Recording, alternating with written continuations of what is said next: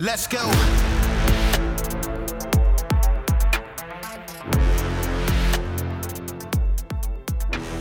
Welcome to Citizen. Today we have a special guest, former CIA operations officer Bryan Dean Wright. You're also the host of the Wright Report. That's it. That's it, man. Thanks so much for having me here. Yeah. So let's start with the background. Where are you from? How'd you get into government service?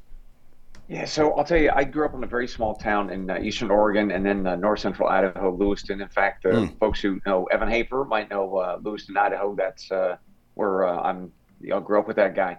So then I left and I went to college at Gonzaga University. I had this bug for international affairs, wanted to travel the world. And so I decided, you know what, I want to jump ship and leave the Northwest and apply to the CIA. So I did, and they accepted me. And then I was off to the races, and that was about 2 months after 9/11. So that was a wild time for those of us who remember those early days. A lot of very intense training, of course, and then getting out of the field and doing the work. So that was the beginning, the genesis of getting into intel work and military service. And then I left in 2000 and late 15 and tried to, no longer avoid cameras, and I would get in front of them, which was a really strange transition. But it's been about 7 years or so since then. Yeah. So, you were recruited kind of out of college, which is pretty common. Obviously, they want to get you before anybody else gives you some bad habits and shit. But what kind of assumptions did you have about what it was going to be like, and how wrong were you about all those things? Man, right? So everybody thinks about probably military service or intel like the movies, right? In my case, James Bond and Jason Bourne and those guys. And there were shades of that were true, but for the most part, that wasn't it. It was a lot of getting out there and not blowing up stuff or shooting people or dating fast women. It was just about meetings and paperwork and a bunch of baloney with a burst of really intense and amazing activity. That part was a lot less sexy, but it was important. That was the spade work that you would do to make sure that when you met an agent, that you got there safe, that you had no surveillance, that they were getting there safe. It was all the kind of the administrative stuff that wasn't fun, but it's really, really important to conducting safe operations. Yeah, there's nothing particularly sexy about doing 2 or 3 SDRs to get somewhere just so you can have a fucking private meeting for once in your life. Right. Yeah. Yeah. In some places, as you know, I mean, gosh, you're doing 3, 5, 12-hour SDRs, and it's like, this is not what I signed up for. Oh man. But that's the same, on a military deployment, people think that we're just constantly running around shooting shit. And the reality is it's like 99.7% boring. Yeah. You know what I mean? Like you're cutting grass or doing stupid shit or just sitting around watching paint dry, and then all of a sudden everything goes haywire. You're lifting for the 6th time. Yeah, you talk to guys who are cops, firefighters, that they oftentimes describe it the same way, right? It's just these moments of intense, bursts of need, demand that are pushed on you, and then you roll. Okay. I think it's probably the same for anybody, right? Maybe police, though. I think the police are a little bit different because they are, when you're actually on the job, you're almost under constant threat, right? And it isn't necessarily Very the true. same. I guess to some degree, if you're out in the city on a fob or on a cop and not a fob, big fob or something like that, maybe that's still the case. Sure. But when we were on the cop, when we were in our little building there, I felt relatively safe. Mortars are coming in, but who cares, But cops, like, you're just out there exposed all the time. Firefighters are sleeping most of the time, right? Cooking dinner for each other and watching each other shower, I think is what they do. But I'm pretty sure. I thought you were going to say braid each other's hair, which well, could also same, be yeah, true. basically the same, yeah. So let's dig into some more background. What is your position at the agency was operations officer? Tell people what that means, because I don't know that people really know any of the jobs. I mean, they know analyst and maybe case officer, but I don't think they know what a lot of this stuff means. Yeah, so look, if you look at the kind of the equivalent of the movies, right? So James Bond had Q, the character who did all the gadgetry, right? So that is one directorate or mission center. Those are the people who deal with all the gadgetry and inventions and such. Then you have all the analysts, right, who they get the information from open source, that is newspapers, TVs, whatever, or of course intelligence, whether that be from the sky with satellites, or in other words, SIGINT, or of course, you've got guys like me, human officers would go out and recruit human spies and grab those secrets and then relay those back to Washington. So folks like me, do you hear different words used? It's case officer, operations officer. Sometimes people will kind of muddle all those words rather they'll say like, spy or agent. And really the guys who are the spies are the people that you recruit. Those are the informants, right? Those are the agents. But nevertheless, that's kind of how things are divvied up. You got a lot of people back in headquarters doing the gadgetry, the analysis, and then you've got the guys who are recruiting spies and stealing secrets. And that was the guy that was a role that I had. And how did you like it? I mean, I'm sure, like any other, like we just discussed, a lot of it's boring, but Yeah. there are parts that make some of these jobs worthwhile. Man, I'll tell you, I had a blast. I love doing it because one of the keys of being, I think, a good case officer or operations officer is you have to have this relentless curiosity to just go out in the world, explore, meet people, be fascinated by cultures, be interested in people. And, as much as I think over time, most human guys or intel guys are like, I hate people, I'm tired of them. There's a bug that most of us have. Like, I really enjoy just being out there. And then there really was the challenge of the recruitment, right? Of moving somebody from a place of I would never spy for the Americans, but to you bet I want to, and I'm fired up to do so. That process to get somebody there can be really, really fun, super exciting, and it's because it's a challenge, right? It's I suppose in the dating world, it's trying to get that yes for the first time. So I love that part, man. That was a blast. And what, if you don't mind me asking, what made you decide to get out? Yeah, so 2015 was, I think, a big year for me. So I just decided, as I was surrounded by really a change of mission, right? So for those of us who are old enough, we remember those very early days in the early 2000s, just after 9/11. Man, it was mission focused. We were all in it. Didn't matter who you are, you were there for really one reason. That was to defend the country and figure out who the hell just hit us and strike back. So bureaucratically speaking, that meant that operations happened pretty quickly. We got yes more than we got no. We were moving. Over the next 10, 15 years, that changed. We got more no's than yeses. People were there for more bureaucratic baloney reasons, for pride, for ego. And so I just started to experience a lot more of that. It was no longer fun, but I'll tell you the straw that kind of broke the camel's back was I was doing some, how shall I say this? I was taking a look at some of our very sensitive programs, covert action operations, and deciding and helping the operators who were managing these. Are they working? Are they effective? And if they aren't, then let's talk about that and let's find a way to fix it or shut everything down. But if they are working, then that's great. Let's talk to Congress about how awesome this is going. And the National Security Council, the White House needs to know this great story. Well, what I found was in that last year or so, a lot of the operators did not want to admit that their stuff was junk. There was a lot of junk. And they were telling downtown Capitol Hill, the NSC, that their junk was actually really great stuff. And I was like, all right, nobody wants to be playing the game of musical chairs and the music shops and have a chair, right? Which is really operationally what was happening at that point. They'd inherited some junk, and they're like, man, I'm out of here in like 2 years. I'm not pointing out that this thing is busted. I'm just going to continue to play on, and then I'm out. And so I was the guy who was delivering bad news. It was like, all right, we got to stop this thing. And that process of seeing that people didn't want to do that they would rather bury stuff that was wrong. It just was like, all right, I can't handle the bureaucratic stuff, all the no's operationally, and then people who were trying to bury bad work just couldn't do it anymore.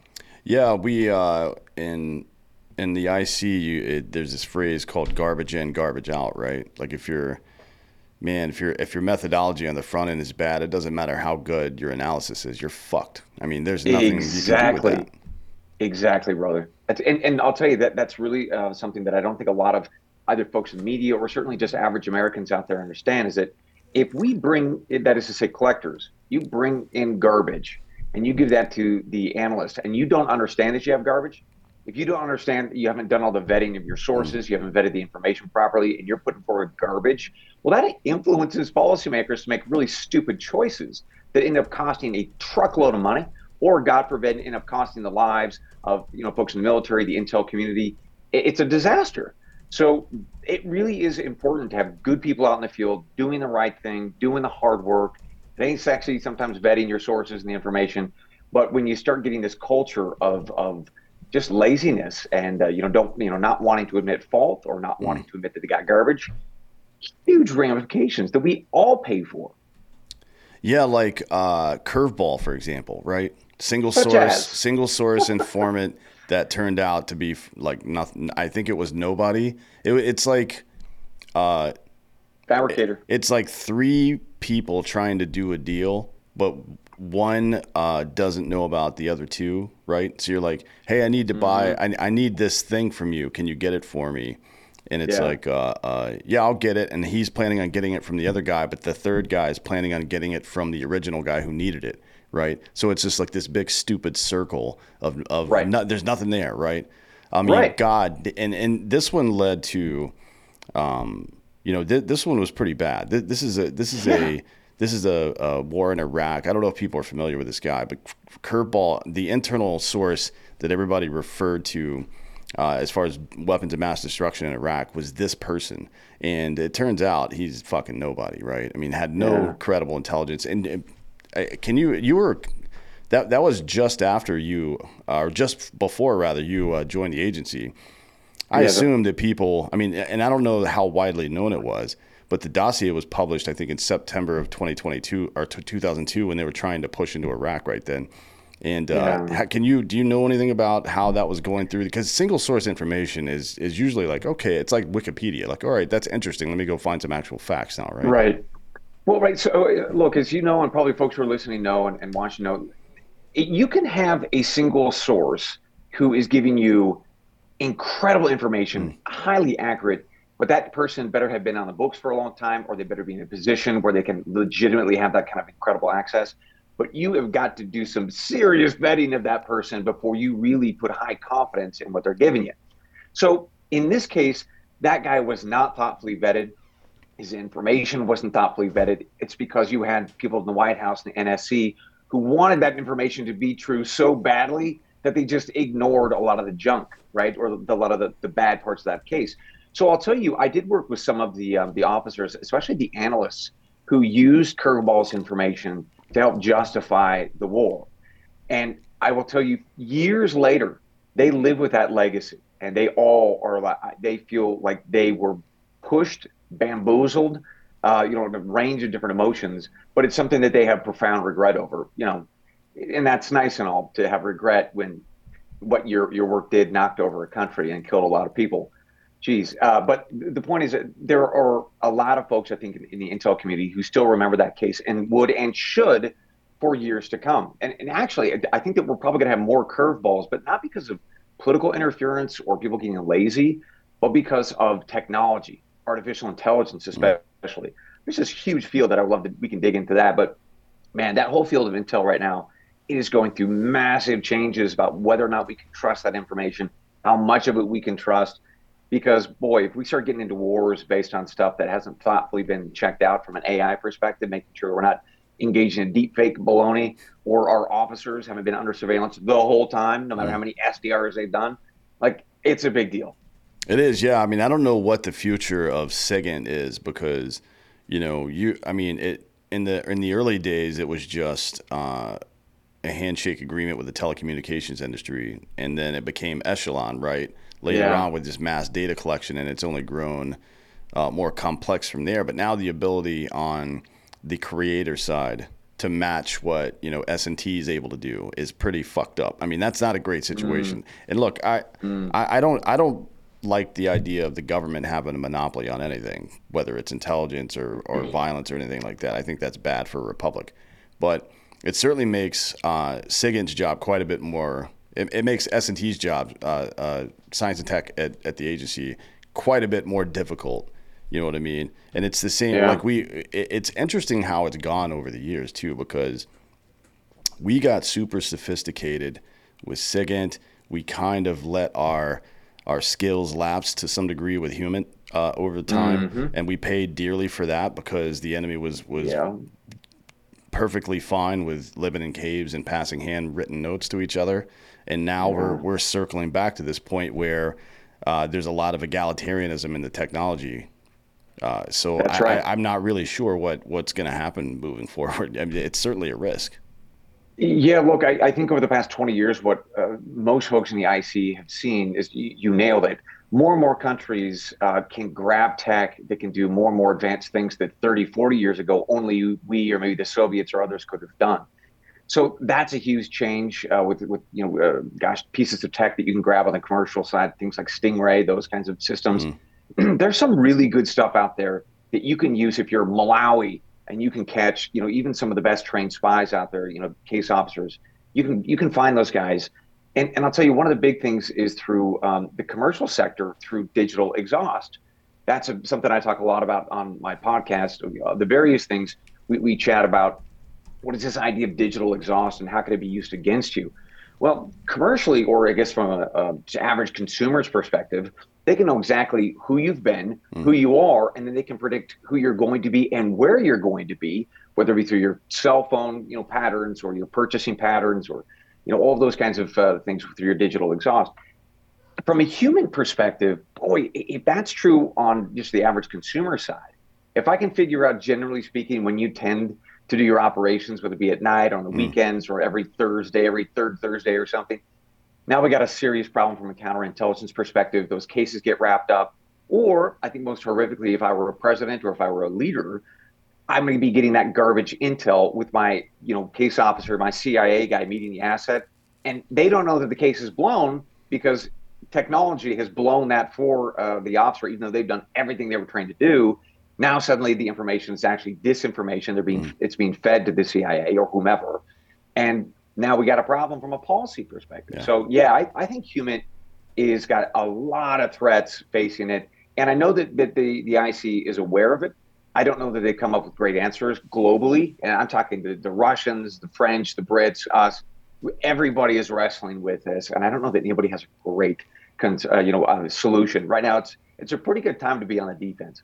Yeah, no kidding. It's really interesting. Some of this tech too, surveillance wise, like I'm not sure that the ordinary citizen knows what gait recognition is and stuff like that. Yeah, I mean, right. everybody knows now that you can take that the face, your bone structure in your face from the eyebrow down to the chin can identify you just as readily as a fingerprint, and also more are better than your iris, right? So it's even more accurate than your eyeball now.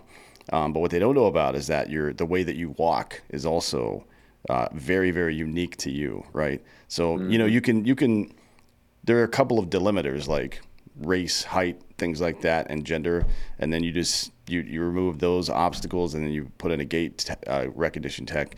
And if you're in a heavy surveillance area like a major city or something like that, you better change the way you walk if you're trying to do an SDR, because they can just pick you up on the friggin' drone at this point, right? Right. Yeah. And then the question becomes, how do you change your gait? There are different ways you can try to do that, but then how consistent is that new gait? And is that lack of consistency odd because you have a pattern? So if they're able to recognize your face and suddenly you have a new gait, there are so many CI challenges right now because of cameras, the ubiquitous nature of cameras. My God, I think China's number one, certainly, but it's everywhere. And with this AI tech, you can predict then people what they normally do and then what they're now doing sort of out of pattern. There's a really interesting case about a year ago of a guy who was driving from Massachusetts to New York, and they arrested him, not because he was speeding or anything, but because the pattern of his car through all the cameras from Massachusetts down matched what drug mules usually use and how they usually operate on the roads. So they had no idea who the guy was inside. It was just the car and how it maneuvered. So they pulled him over, and I'm not sure legally how they were able to get away with this, but nevertheless, they pulled him out of the car, and sure enough, the dude had drugs in his car. 35 grand. He had a number of crack cocaine. He had a bunch of it anyway, some guns. So it worked. But the point is, from a security perspective, that should make a lot of us nervous. From a liberty perspective, second, from a human perspective, holy smokes, if they have a sense of what SDRs classically look like, which they do, or even our sort of newfangled SDRs that were coming up, I'm not so sure that some of these AI systems can't just poke a quick hole right through that stuff. Yeah, especially now. I mean, there's been developments recently. A new a new metal, or it's a composite alloy basically, but for the way it holds a current. I don't know if you're tracking on this, but Hmm. quantum computing is about to get reduced down to the size of your laptop, basically, right? Okay. And not just the size, but also at room temperature, right? So quantum computers are very unstable, generally speaking, meaning not just that they have to stay at near sub or near absolute zero temps, but they also typically are not very resistant to vibration. So if you just had it lying on the desk here and your knee bumped it, that thing's fucked, right? It's just not gonna, Yeah. whatever operation it was trying to do, it's not gonna work. Yeah. This new tech allegedly sometime in the next 6 to 12 months is going to stabilize all that stuff. Now we'll see if it actually happens or not, right? But Yeah. something that processes in qubits and not bytes Yeah. is, Right. I don't know how to explain that to the uninitiated, but it's like it is it's like going from amoeba to human being in an instant, right? That's essentially Yeah. the how it goes. Well, And I don't know what we're going to do about that, if anything, right? I don't know if you can do anything about that. yeah. So to capture kind of I think the idea of how that would look, imagine trying to walk across the country versus being in a jet, right? That's the difference. I mean, the scale, the speed of those differences, even that doesn't fully capture it. But yeah, I think one of the big concerns that a lot of guys have had for years now is they've seen this quantum computer coming, that it can do a hell of a lot more, a lot faster than anything we could even imagine, in a way that we don't quite understand, but nevertheless it works. So, what about all those encrypted pieces of cable traffic, for instance, from the field back to Mm. headquarters at CIA? Just taking human.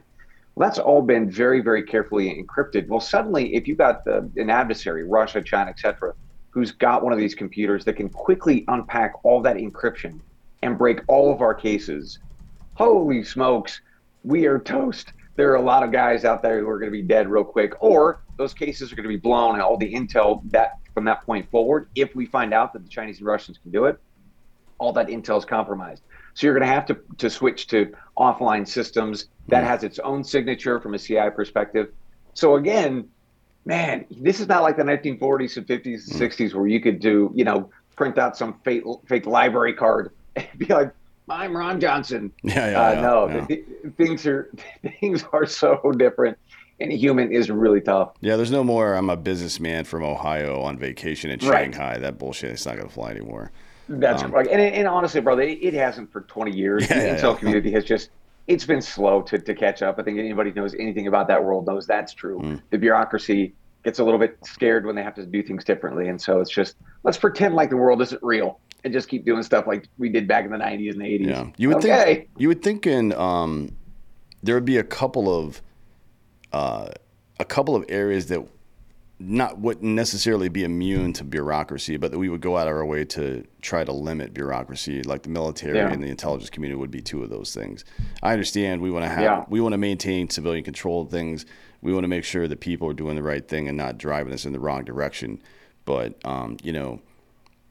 the as large as the U.S. is, we're a battleship at this point, and there's a reason that you have fighters on board. There's a reason that you have Bozeman's or yeah, gunners mates and shit like that on board, because if you turn slow, then you're under threat all the time, right? Like if you can't move Yeah. quickly, I just don't. It doesn't make a whole lot of sense to me for it to behave that way. But it's like, if you read the after action reports from 9/11, you'll see that there was a FBI agent in Phoenix that wrote a report 2 weeks earlier that said fucking Muslims are about to fly some planes into buildings. We need to be on the lookout. Hmm. But it never Mm-hmm. got elevated, right? Because there was no time for it to get Yeah. elevated. That shit can't happen. Well, so look, I think there are two things. One, that the innate nature of bureaucracies are slow, right? You would hope that they can move quickly, but as you plus up with staff, you have more and more layers where information and decisions have to go through. That's going to necessarily slow things down. So you're right that there's a pretty strong argument to be made that maybe we've gotten too big and too bloated. Probably a number of different arguments for that. But let's pare back. But I'll tell you, I think that one of the second things is that I part of the reason why I left, getting back to your question, Mm. is when people lose sight of the fact that they're there for mission and instead they're there for a salary when they're there for a nice, comfortable job to work for 20, 25, 30 years, and then they leave, then you start to become incentivized to be very risk averse, to say no Mm. to everything, because yes, inherently means we got to try something different. We got to try something that could be risky. And if that something bad happens, that I don't get my GS 14 or 15 or Right. my Yeah. CIS or whatever it is. And that is now the culture, I think. You're going to run that risk irrespective of where you're at in the Sure. government. Yeah. But the further you get away from conflict, from that existential threat, I mean, I don't know about you and your career and your life, but I remember those months after 9/11 when I was at CIA headquarters looking up and I saw, a jet flying. Man, there was a pucker factor. I'm Mm. like, well, I sure hope that one doesn't come down. As they were landing at, Reagan National Yeah. Airport, like, who, when you got that kind of threat constantly at your back, you're not worried about your GS-15 or your CIS. You're worried about keeping yourself safe, the country safe. Well, the further you get from those kinds of events, man, the more anxious or the less sort of concerned you are about mission, and the more you're concerned about saving your backside. And Sure. that, Yeah. I think, is the moment that we're in. Yeah. Personally, that's And what no, I it's think. it's one of the reasons I got out too. I left in late Yeah, 2010 because the wars were dying down for the most part at that time. Like, I'm not going to go hang out on a lax base in Afghanistan and train police because somebody's going to get fucking fragged, right? That's how it yeah, happens. You let your guard yeah, down and bad shit happens. But it is yeah. the broader statement, or I'm sorry, the broader idea brings into debate, things about how do we scale up and down during times of conflict and relative peace and stuff like that. Obviously, the military and the intelligence community are a bit different in those two things. They have different jobs. But, the way and it's all very political as well. Firing people from their military or government jobs Oh seems to yeah, be kind of taboo for some reason. It's like, well, you were serving your country. It's not like they owe you the job. You know what I mean? right. It's like, how dare you Yeah, like cut down the military? Like, well, are we just going to spend an infinite amount of money just because we did it before? It doesn't make any sense to me. right, right. But that is kind of how it is. And the Department of Defense and, well, it seems like all of the agencies and departments and federal government that were designed to protect us have kind of moved on to a new mission now, right?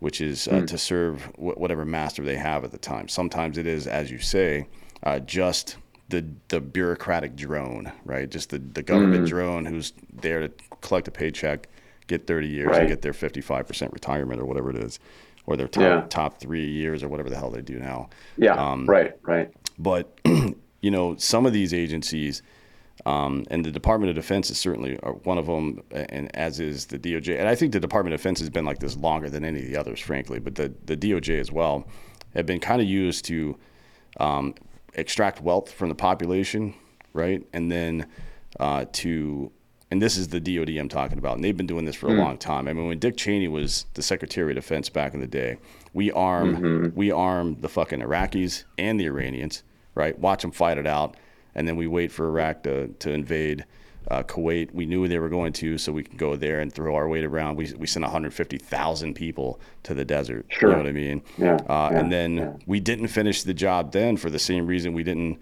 chase down Bin Laden and Tora Bora, right? Because if we did, the war would have ended right there. We wouldn't have spent Mm, $8 trillion with a T on all this mm. nonsense. So from your perspective as somebody that's worked in one of these agencies, how do you rein that stuff back in? Because these decisions they're making have nothing to do with national security at all. Yeah, brother, that is the big question that we have wrestled with for decades, hasn't it? So I think ultimately, what there was a very fascinating poll or study that came out here about a year and a half ago, asking people about the war in Ukraine and would they support sending U.S. troops. Hmm? What was really interesting about that poll was the more money that you made and the greater your education, the more likely you were to support sending troops. The less amount of money you made every year, the less education you were not interested. Hmm. And the reason for that, at least my takeaway was, yeah, the rich folks are the folks in power, and whether it be in DC or otherwise, not especially interested in going off to war to fight. They don't, because they won't have to do it, but they're happy to support it in the academic sense, right? But the folks who actually have to fight it, your blue collar workers, your low middle class families, Hmm. they're the ones who have to fight it. And so they're less inclined to support these ridiculous wars that they don't think really are in America's interest. So I think that poll, when I read that, I was like, well, of course, that makes absolutely sense. A tremendous amount of sense.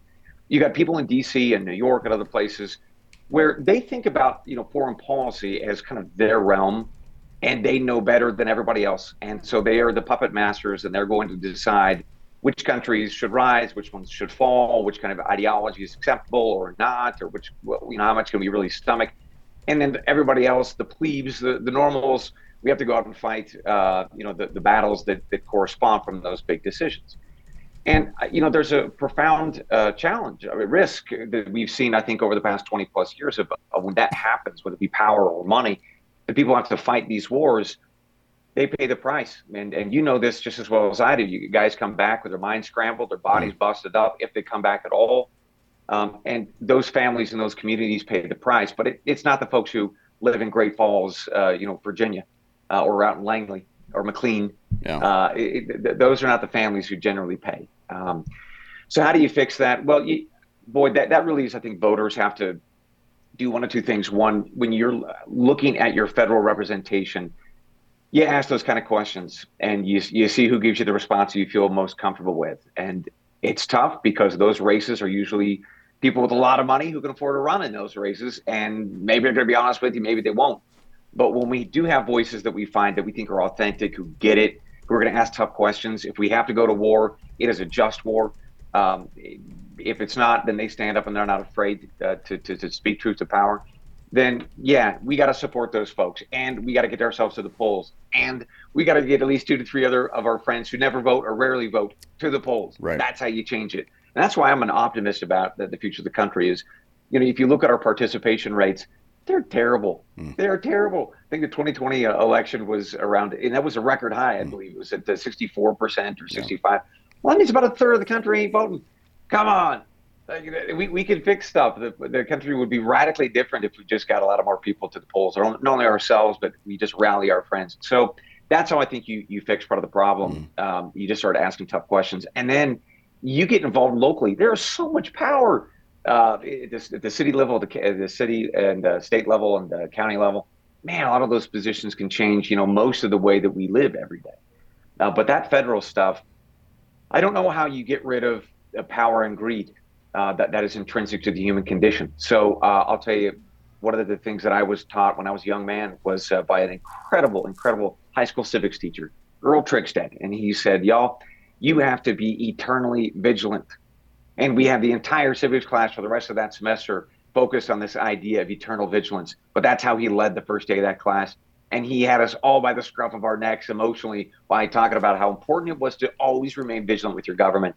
And I think that's the ultimate solution. There's no finish line to making sure we don't have ding-dongs in D.C. and other places who are making bad choices for the rest of us that we have to live with. Yeah, I think it's getting more obvious that you can't trust, and which is ridiculous that America, of all places, is having to go through this process because we're kind of founded on this idea. I mean, it's kind of silly, to be honest, but more and more Americans are becoming distrustful of government and institutions, and people think that being distrustful of government is somehow means that you just think all government is bad. You know what I mean? And that's just not the case. Like having a healthy distrust of the government is that's how Reagan said trust but verify, right? And look, he was pulling all kinds of fucking weird bullshit in the background anyways, but the statement is correct. But it's now a bit more complicated because we've been able to, for a very long time, for the last, let's say, 100 years or so, be able to frame this in a right versus left, a Republican versus Democrat, or whatever, right? Yeah. And that's a pretty easy argument to make for people out there who are casual political observers, right? They think, well, I believe these core things, and you believe these core things. So we're on different sides, and it's obviously become more contentious now. But that entire right versus left juxtaposition, that's just not how it is anymore. Like the people that you're describing who are kind of tapped out of the system a little bit are such because they just don't have any belief in the system anymore. It is. I've been trying to tell people this for fucking 15 years now. Like, forget about the names of your politicians and the names of your political parties, and describe to me why you don't trust the government. And everybody's got an answer to that, by the way. Everybody does. Yeah. Yeah. I'm like, all right, cool. So let's make sure that we're watching out for this stuff. Let's make sure that, because let's take this one issue, the Ukraine-Russia situation, right?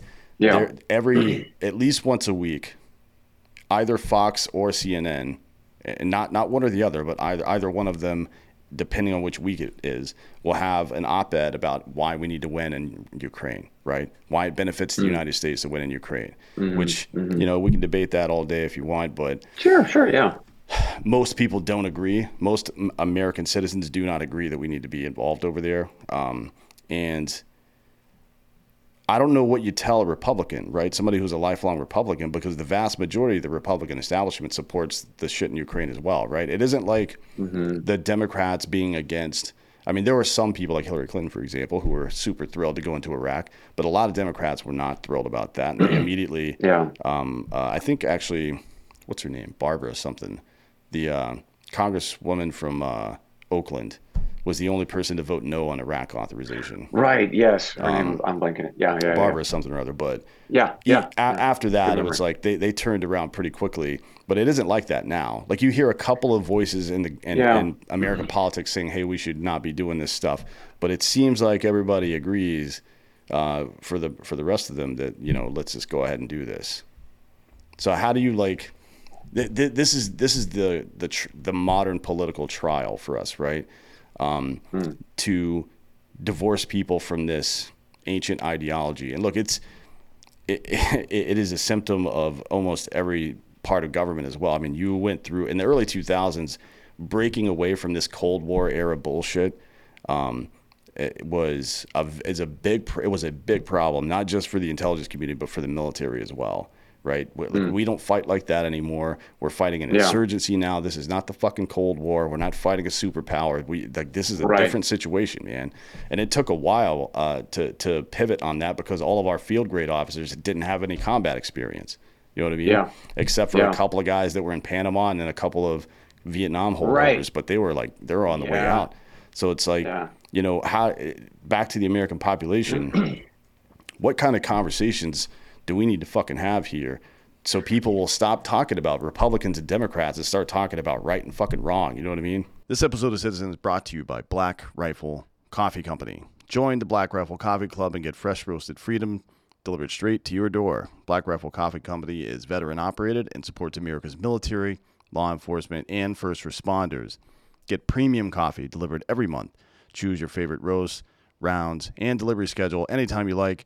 Members also get free shipping and access to exclusive partner discounts. The best value you're going to get from Black Rifle Coffee is the Coffee Club.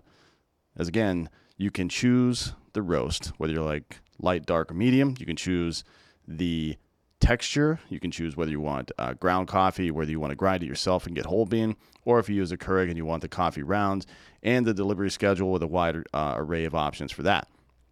Get 20% off your first order with the code CITIZEN. So go to blackriflecoffee.com, sign up for the coffee club, use the code CITIZEN, and get 20% off your first order. This episode of Citizen is also brought to you by ghostbed.com/Drinking Bros. Right now, Ghostbed is offering 40% off Ghostbed bundles where you get a mattress and an adjustable base. For everything else, 30% off if you use the code Drinking Bros at ghostbed.com/Drinking Bros. If you get the 40% off deal, if you use the 40% off bundle deal, you're going to get a mattress and all your stuff, your base, your sheets, your pillows, all this stuff for about $30 to $35 a month. They've got a 0 down, 0% financing plan for up to 60 months, 60 months. That's 5 years, about the lifespan of the average bed. So it works out great for you, works out great for the company. So go check it out. Go to ghostbed.com/Drinking Bros. Whether you're in the market for a bed, an adjustable base, whether you just need sheets or pillows or any of that stuff, they got the best. The mattress protector, the weighted blanket. They have everything you need there. 30% off everything. Use the code Drinking Bros at ghostbed.com/Drinking Bros. Or if you need that adjustable base as well and the mattress, get the bundle and everything else you add onto that deal is 40% off. Yeah, brother, I'll tell you. So here's one thing that I think about and I actually take a degree of comfort in this. This debate, this conversation, it's not new. If you go back to President Washington's farewell address, he said, he warned the nation, look, y'all are slipping into party, to paraphrase, Mm. party politics is wrong. The country is slipping into party politics. We have to avoid doing that, because if you end up embracing parties in a country, then you end up serving the interests of the party and not the interests of the nation. And in those early days, the argument between what became those early parties was, should we have a strong central government or a weak central government? Should we have stronger states' rights or stronger that Mm. federal role?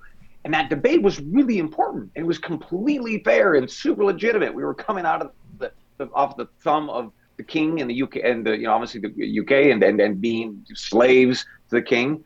Yeah, having a strong central government was something to be fearful of, right? So that argument was fair. Those differences and disagreements were totally fair, and that gave rise in some of those early days to the parties. But Washington was right, and he was right over 200 years Mm. ago. And I think that at some point, sometimes that despair that people feel why they might not vote is, oh, it's bad, it's getting worse. No, actually, it's been like this for a long time. We've wrestled with these core issues since the founding of the country. Fake news, right? That whole idea of being fed propaganda internally. Well, that's not new either. That was Sam Adams, one of the most well-known names. He was pumping that stuff out in the 1700s against the Brits. Didn't even need to be true. So I mean, then late 1800s, you got Seymour Hersh and other guys Mm. who are pushing out yellow journalism. The point is, like, this country has been through a lot of garbage, and a lot of the stuff that we're experiencing today is pretty similar to the same kind of garbage as before. And what it takes to get through those eras are men and women who stand up and they're committed to the country, to mission. They know all that other stuff. They know it's bad, but they are going to lower their shoulder and they're going to get involved and they're going to vote. And they're going to try to raise money where they have to run for office. Or you at the last minute, you have a bunch of brave men and women who stand up to the corruption, in the late 1800s and early 1900s against some of the timber interests and mining Mm. interests that owned Washington, D.C. So we've been down dark roads, but we do rally as a general rule, but not just because of magic or luck, but you got people who are like, I'm tired of this shit. We got to fix this. Yeah. And that fight is really important to remember. And again, it gets back to this idea of eternal vigilance. We would all love to get to a place where we can be like, okay, we're good now. The democracy, our republic is strong. We can sit back and go to Tahiti and drink our whatever. It's just that's not how it works. I wish that were true. There will always be guys like Aldrich Ames. I don't know if anybody remembers his name back in the 80s and 90s. He worked for the CIA. He was actually also working for the Soviets. He was a traitor. When he was arrested, they asked him, why'd you do it? And he said, quote, that he decided to spy for the Soviets because I know what's best for the country on foreign policy, and I'm going to act on it. Those are his words. So he decided that he was king, and he should do what was best for America. To hell with the elections and the politicians and everybody else. He knew what was best. And that was just inside of his heart, inside of the human mind and heart of pride and ego and all the rest of that. There is no finish line stopping that. That's just intrinsic to who we are. Yeah, true. And you're right. This is not a new phenomenon at all. I will say that, Washington was right 200 years ago. Eisenhower was right 70 years ago, right? Right. But Marcus Aurelius and Seneca were right 2,000 years ago. And we still, quote unquote, rediscover these guys from, right. It happens like every 150 years or so, where the Stoics all of a sudden like, hey man, have you guys heard of these people? Like, are you kidding me? This is like the founders of Western thought. Are you fucking serious? Then we pretend like it's newfound knowledge. Like, oh, have you heard of this guy? Right. I will say this though, I think that transition period where people develop fucking cultural amnesia or something, I don't know what you would call it, happens way faster now. We memory hold things way faster, and I'm sure that's because of the constant deluge of information. But also the risk are quite a bit higher now as well. You know what I mean? Like George Washington had a lot of concerns, but nuclear war wasn't one of them.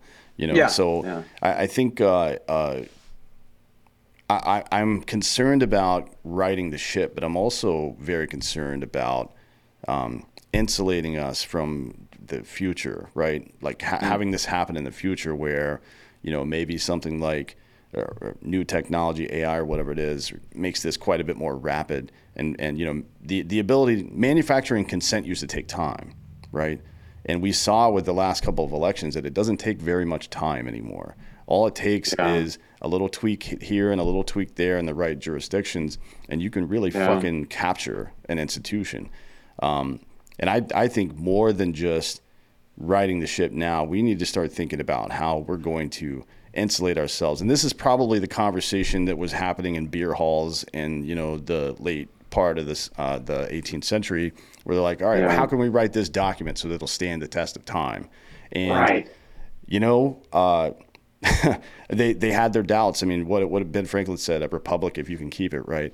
Like, that's what we want. That's right. And I wonder about that from your perspective, having worked in these areas and now being an analyst of American foreign policy and politics.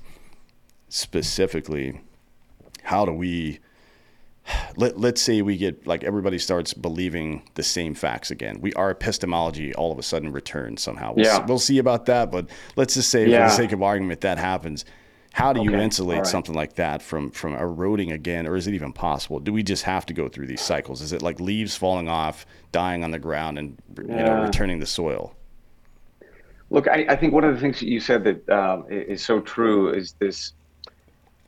How do you establish those facts? How do you make sure that, more importantly than just a set of facts, because of course with the scientific inquiry, that those often can change, right? We have a new understanding, a new exploration of reality. Well, really that comes down to developing good critical thinkers who are about logic and reason, who understand that there is no finish line to learning. So how do you create a citizenry that embraces being that?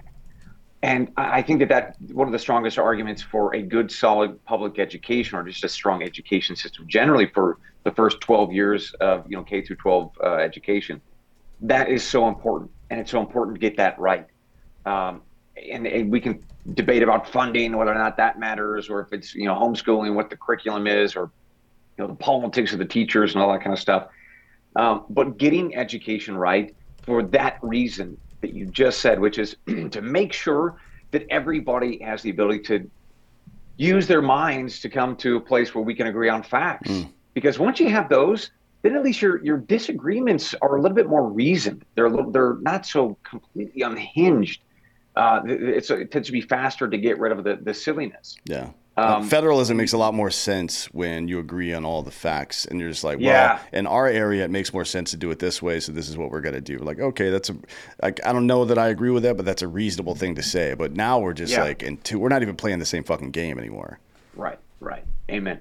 Well, and I'll tell you, one of the nice things about the way that we are structured with 50 states, with 50 governors who can, try different things as their little laboratories, and then obviously the federal government separately, that should... The bad part of that is you have 50 different states who have very different outcomes that can maybe slow progress. Or if you ever talk to folks from China and their government, they argue and celebrate that they can move quickly because it's a one-party system. Everybody has to do what they're told or they get schwacked. Well, the disadvantage of that is if you go down the wrong path, the entire country's screwed. The United States is different in that. We are much slower. We got all these different, cooks in the kitchen. But that means that if somebody goes bonkers, well, the whole nation isn't ruined. Right. So, there's no perfect system. You got a bunch of imperfect people.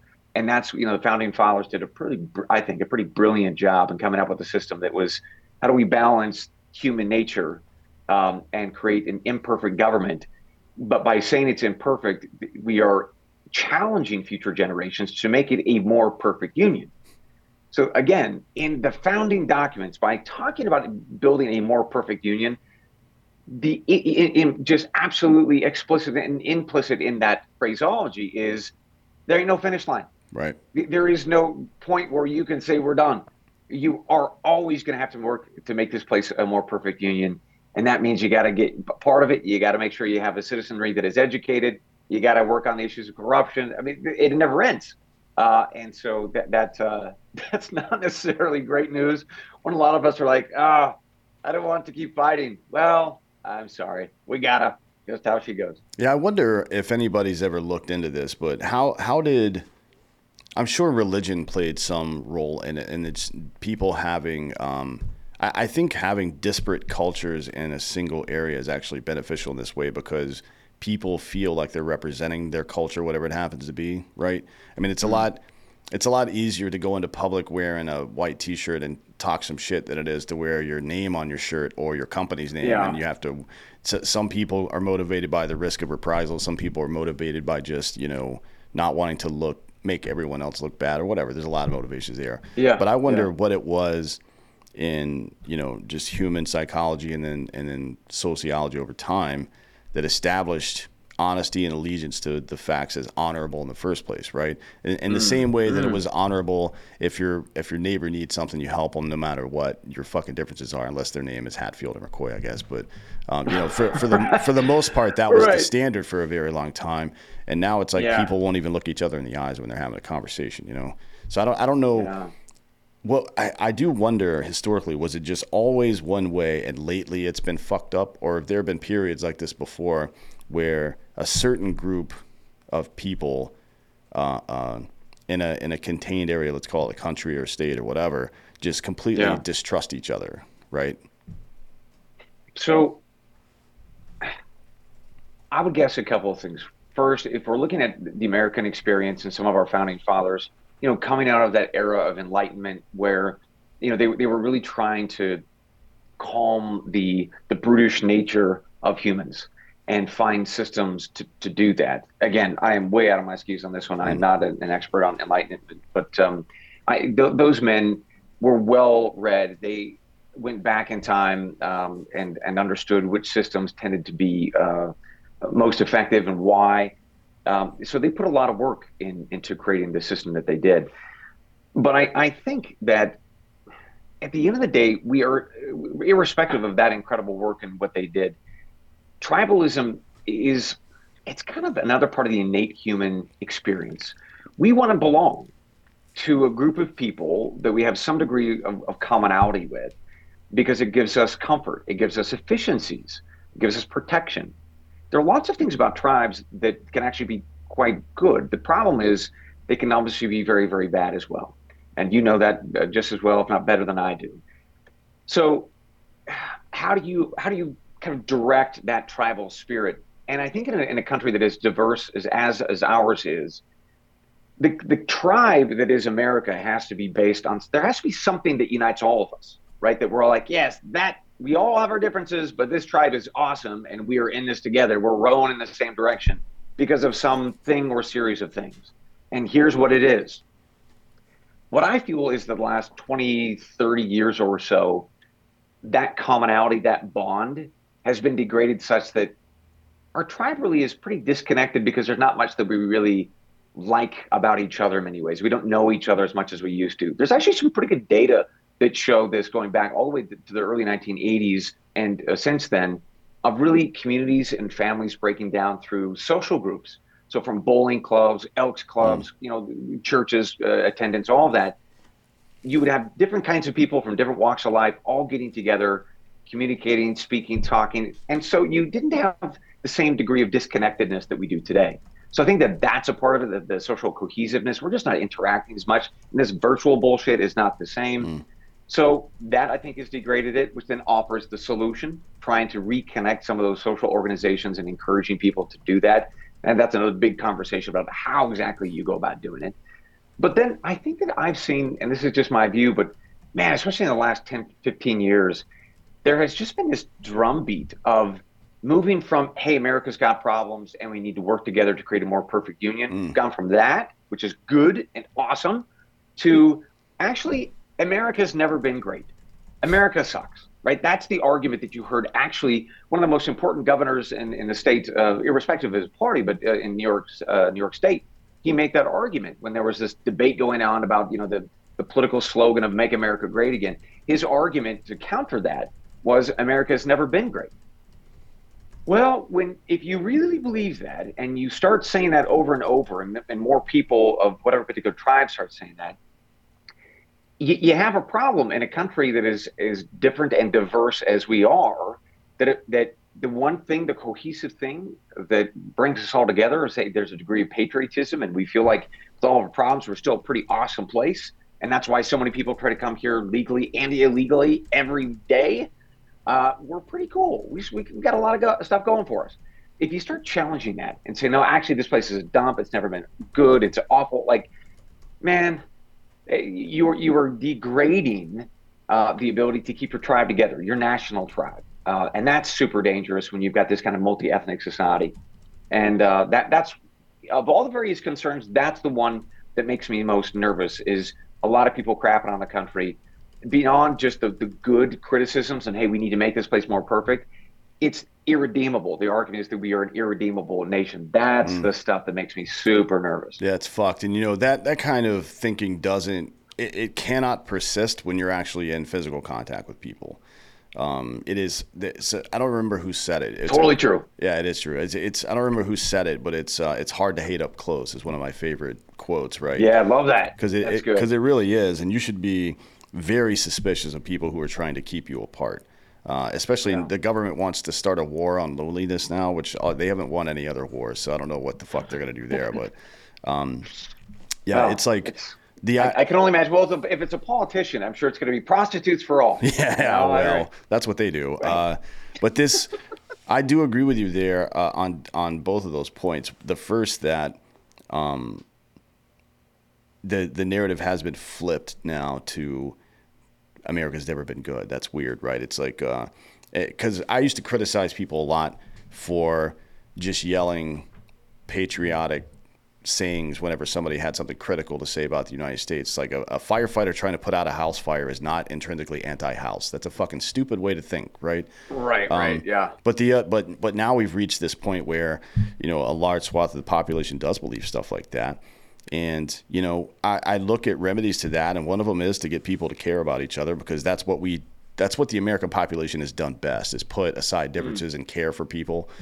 Yeah. If you look at But before 2015 or so, if you look at global disasters, the only group or organization that gave more money to those causes that happened year after year than the federal government of the United States was the citizenry of the United States, more than any European country, anything like that. But it's now being, this idea that we take care of each other, I think, is now being and it's smart, but it's being weaponized against us, right? Because every partisan political narrative, regardless of the issue, ultimately comes down to accusing the other side of not taking care of the other side, right? It's just like, well, if you don't want to give kids quote unquote gender affirming care, then you don't care about them. You're fine with them committing suicide, right? Or and it goes both ways as well. Both of those both sides make this kind of inane argument, and I think it is intentionally designed to divide us, frankly, because that's like putting a lock on the medicine chest when there's some Tylenol in there that can cure my headache. Yeah, they're blockading our ability to heal from this bullshit. Yeah, look, you're talking about how being divisive can be lucrative, and you're quite right, particularly in the political realm. I mean, there are political consultants who find ways to slice and dice the American people, and then pitch different things to those people to get them to the polls. Again, that's super dangerous in a multi-ethnic society, because you start pitting one group against the other, and that's your electoral strategy. Like that's bad. We should we should not do that. We should do what you're talking about, which is trying to find ways to create commonalities, and you do that by celebrating the fact that you're Americans, and you talk about that story. Being in Arizona, where I'm at, a lot of folks who are coming across the border, Hispanic folks who've been here for 200 plus years. Some have just been here for a day. But, for families who are recent migrants, when I'll have a conversation with them about, there's just beyond border issues, and I just start talking about who I am and my family.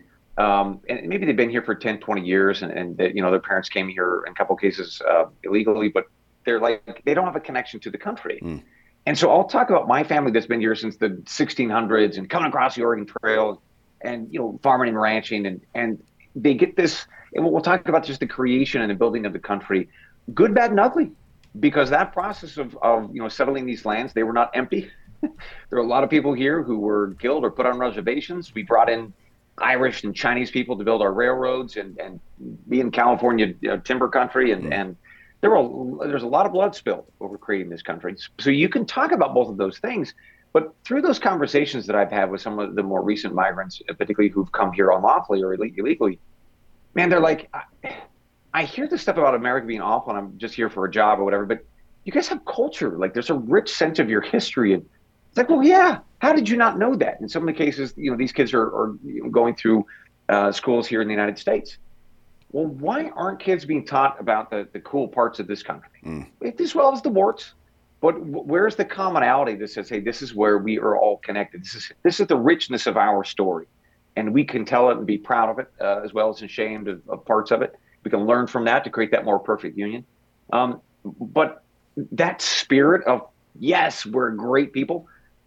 It's just been degraded, and I see it in the schools, and I see it reflected now in particularly folks in their 20s who, even at the CIA, man, you have people there who are talking about just the most craziest things. They're not there for mission. They think they're there for themselves. They'll talk about the patriarchy and how bad it is, and how America has got all these problems. And it's like, you can think that fine, but why in the hell are you at a place that's mission focused, that is fundamentally trying to create a more strong and resolute nation?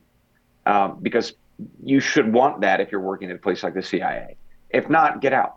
Like, you don't belong there. So yeah, it is a scourge, this issue of tribalism, but it's also intrinsic to the human spirit. So we got to continue to focus on finding ways to create those good, healthy tribal relations with all of our differences. And that one tribe aspect is, hey, we are all Americans, and this place is awesome, no matter the problems.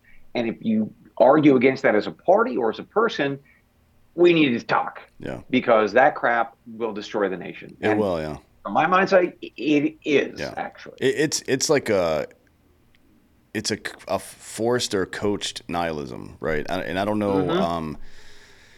This one to me is pretty unique in human history. Like there have been periods in human history where I guess internal forces, like let's say the Bolsheviks, right? Technically internal forces have tried to attack institutions and ultimately because they want to replace them, right? That was the point there.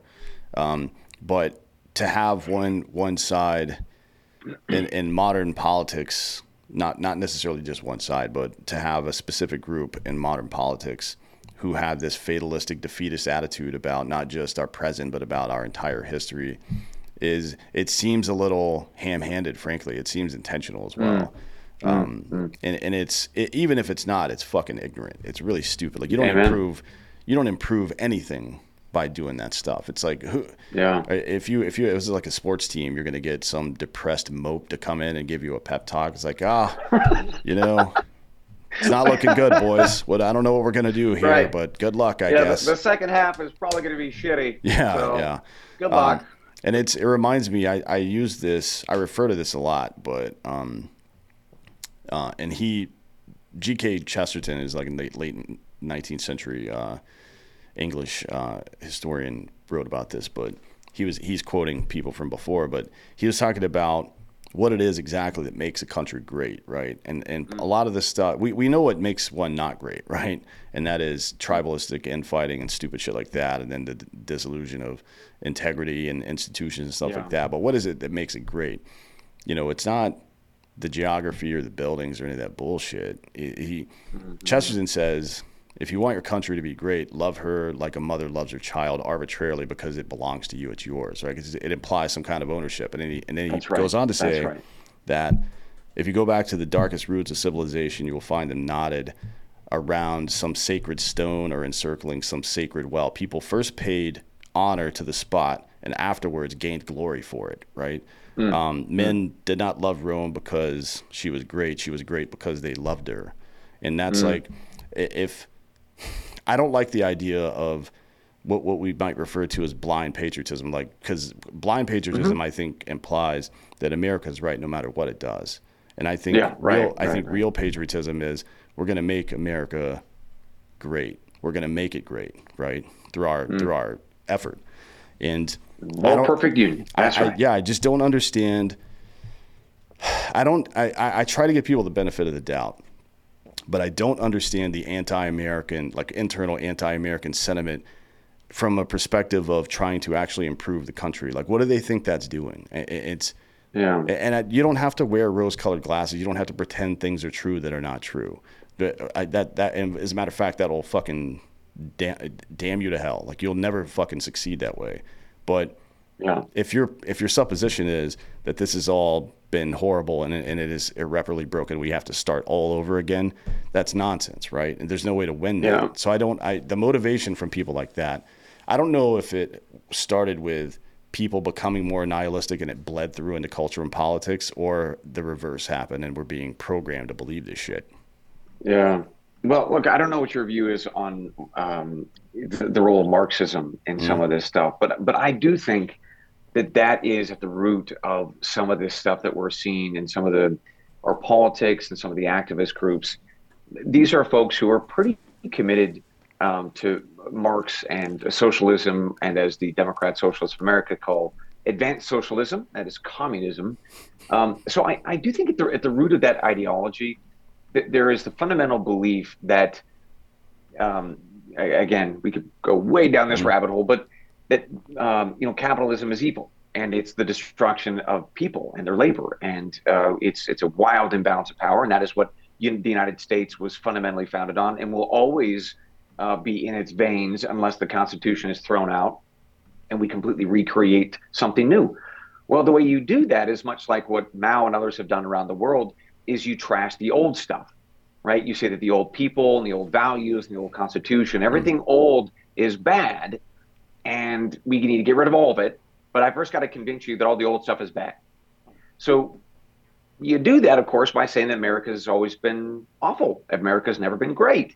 And then you talk about all the terrible things that have happened in the country and all the absolutely vile things that some Americans have done to other Americans. And that's all you talk about. That's all you emphasize. And every time there's something hopeful or good, you always find the bad. That is what, at heart, somebody who's trying to be a revolutionary and replace the current system with something else, that's what they would do. Destroy the old and things that you're proud of, your stability, your family structure, all that stuff. Destroy it, and then you recreate with something brand new. That's how you do it without firing a shot. And I think that kind of a revolution is something that's pretty clearly stated. There's a brilliant document by the Democratic Socialists of America from 2014 where they lay all of this out. They're very clear what they're wanting to do and how they want to create this revolution from a sort of peaceful perspective. That is to say, without raising an army and marching on the Capitol. And they make the argument that it has to be done because capitalism is evil, and so that's why we need to get rid of the olds. So I believe that is a huge part of this, and this is not a Republican thing or a conservative thing or any of that kind of stuff. This is just a raw understanding of history and of Marxism and what its goal was and is. And if someone says that they're a Marxist or a socialist or a communist, then believe them and understand what their goals are, and then stuff starts to make a lot more sense from my perspective. Sure, yeah, I agree with that. And one of the biggest examples going on right now that just has people bewildered is how we're handling the southern border of the United States. Right now, everybody's got some thoughts on this. Machiavelli said that when you're kind, when you're supposed to be cruel, you'll end up having to be cruel when you're supposed to be kind.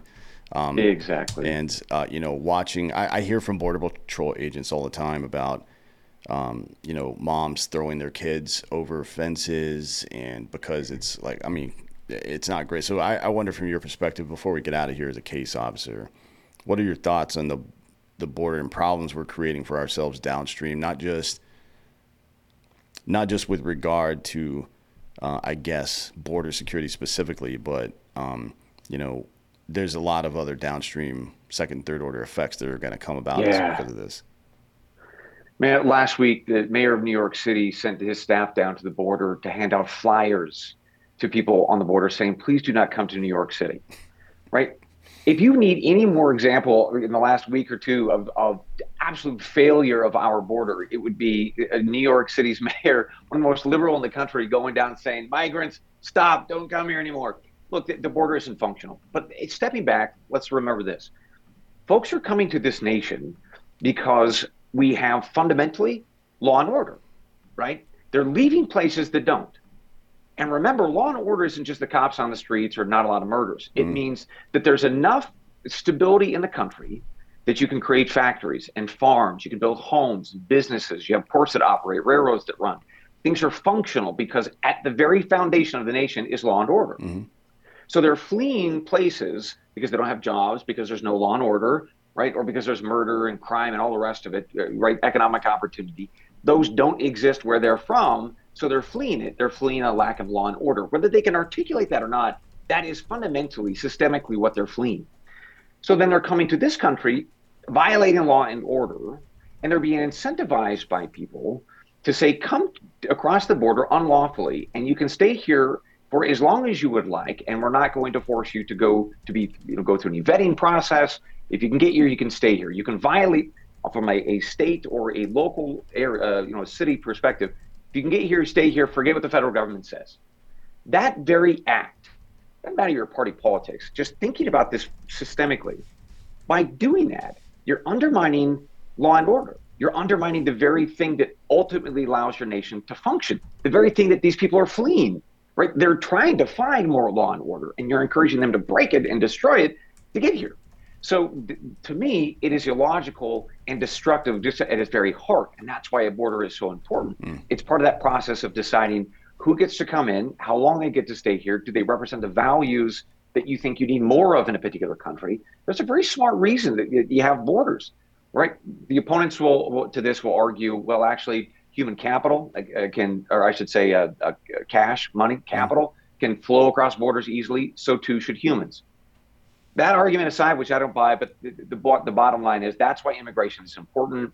Borders are important because it's about law and order. You destroy that, then that word gets out. It has, and you have disaster after disaster, including mayors handing out flyers on borders saying, please don't come to my city, go to another city. Yeah. Well, that's not solving the problem. That's just playing whack-a-mole and pushing off to somebody else. Sure. So it's a disaster. The national security implications are real. The Panamanian government just last week said there are, I think, 9,500 Chinese citizens that are coming through its nation. Why? Well, that's bizarre. We've seen a dramatic increase of Chinese citizens. Who are those folks? Why are they coming? Are they, fleeing President Xi? Are they part of some sort of sabotage cell? I don't know. Nothing is out of the realm of crazy at this point. So I think it is bonkers that any country would not have a robust, immigration policy with strong borders to decide who comes in and comes out. We can debate how many people should come in and out, how many people we should allow to become citizens. That's all totally fair and reasonable. But man, if we don't start from a place of, hey, we should control that, then we've lost the entire conversation, and we're going to lose the country. I see where this. I mean, it's starting to feel again like the late 70s, early 80s right now, to be honest, because this is how this whole war on drugs bullshit got started. It's like, well, if we can, find a way to interdict this issue domestically by interrupting the demand so that bad actors in these countries, these nearby countries, aren't in charge of governments either literally or de facto, right? Through cartels, bribes, and all the crazy bullshit that goes on like that. But we do seem to, like American foreign policy, we have the memory of just a gnat or something. It's like immediate, as soon as we learn a lesson, it's like, oh, that was then though. That's not now. We're dealing with something different. Right. But I could see this shit coming again, to be honest. I could see it coming again. But the reality of the situation is, the only way to get those people to stay where they are and fight back against that bullshit isn't to make drugs illegal or whatever, go after domestic users of drugs. That shit that we've seen that doesn't work.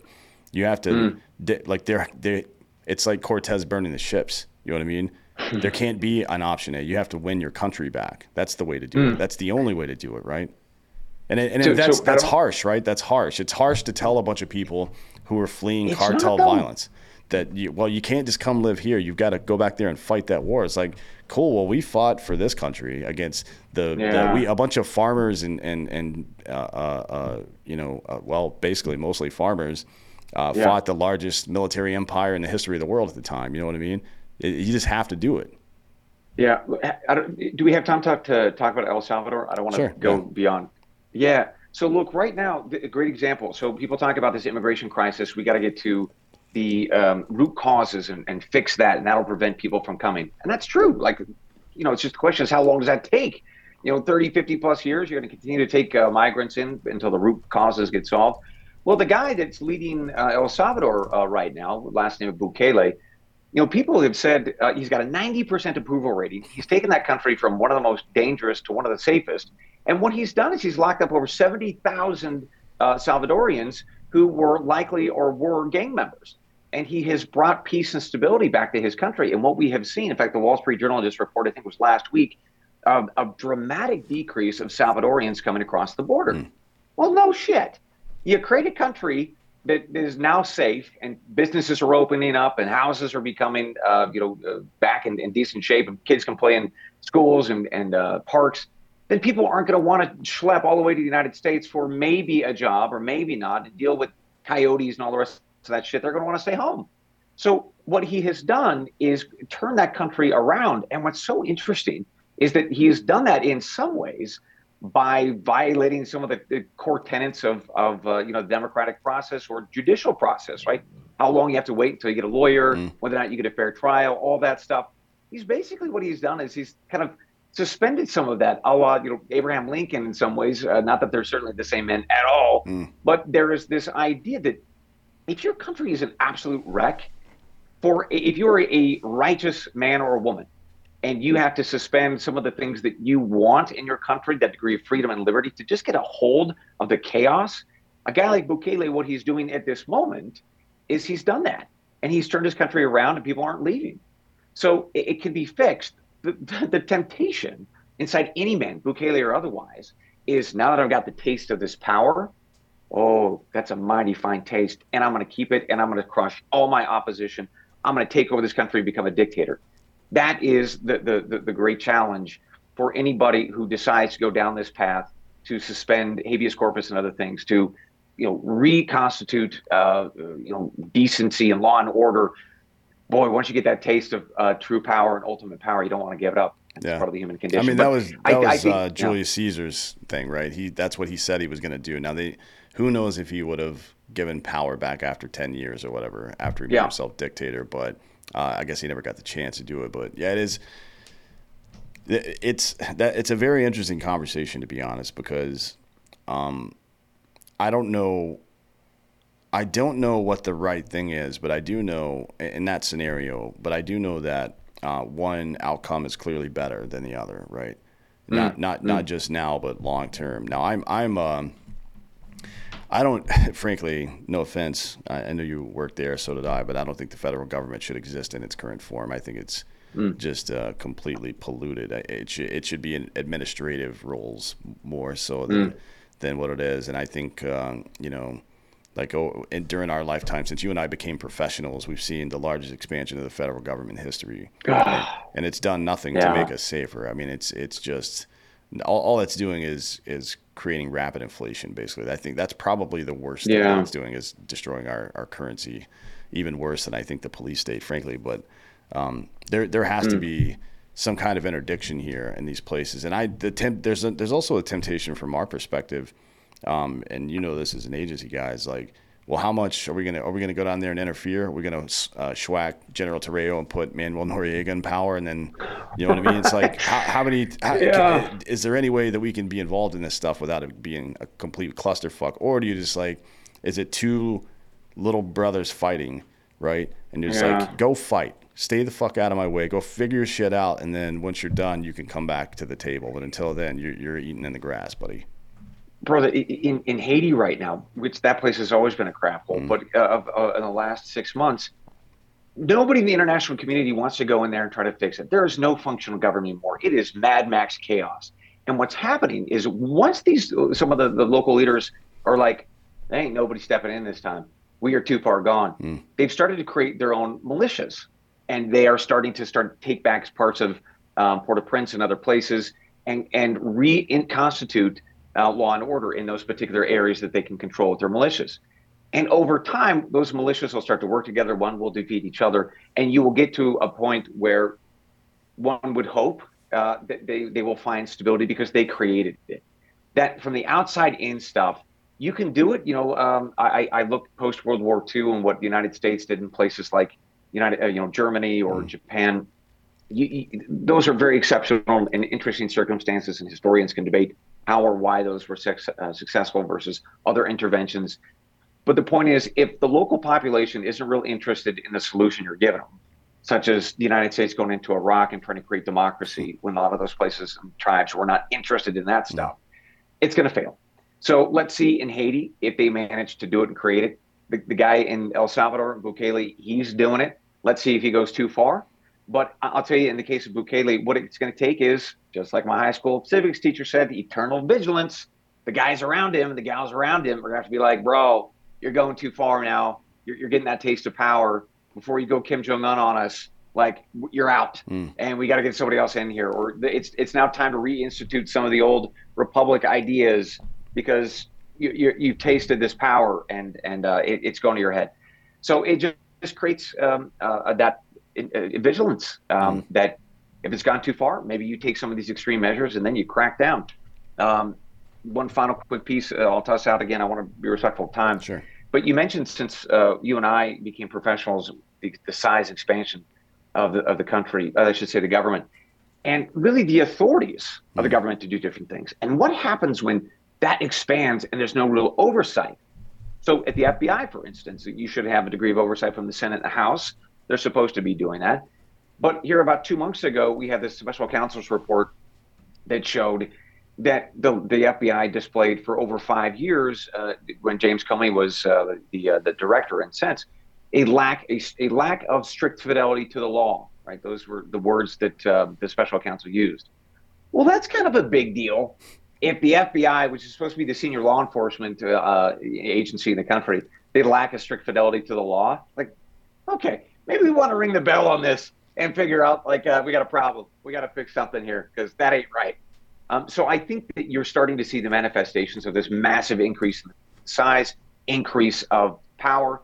It's going to be corrupted, or it will corrupt good people. And then you layer on top of that a lack of real thoughtful oversight by these clowns on Capitol Hill who really don't know what they're doing, or that some 25-year-old kid who's a staffer who's providing oversight. Like, come on.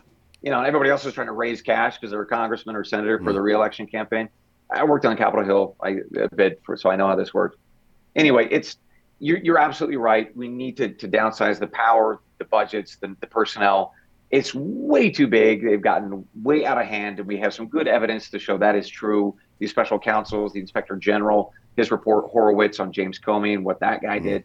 So, yeah, it's not just an opinion you're floating out there, man. There are some really good, smart people who created some very thoughtful, multi-hundred-page reports saying, we got a problem, and it's very serious.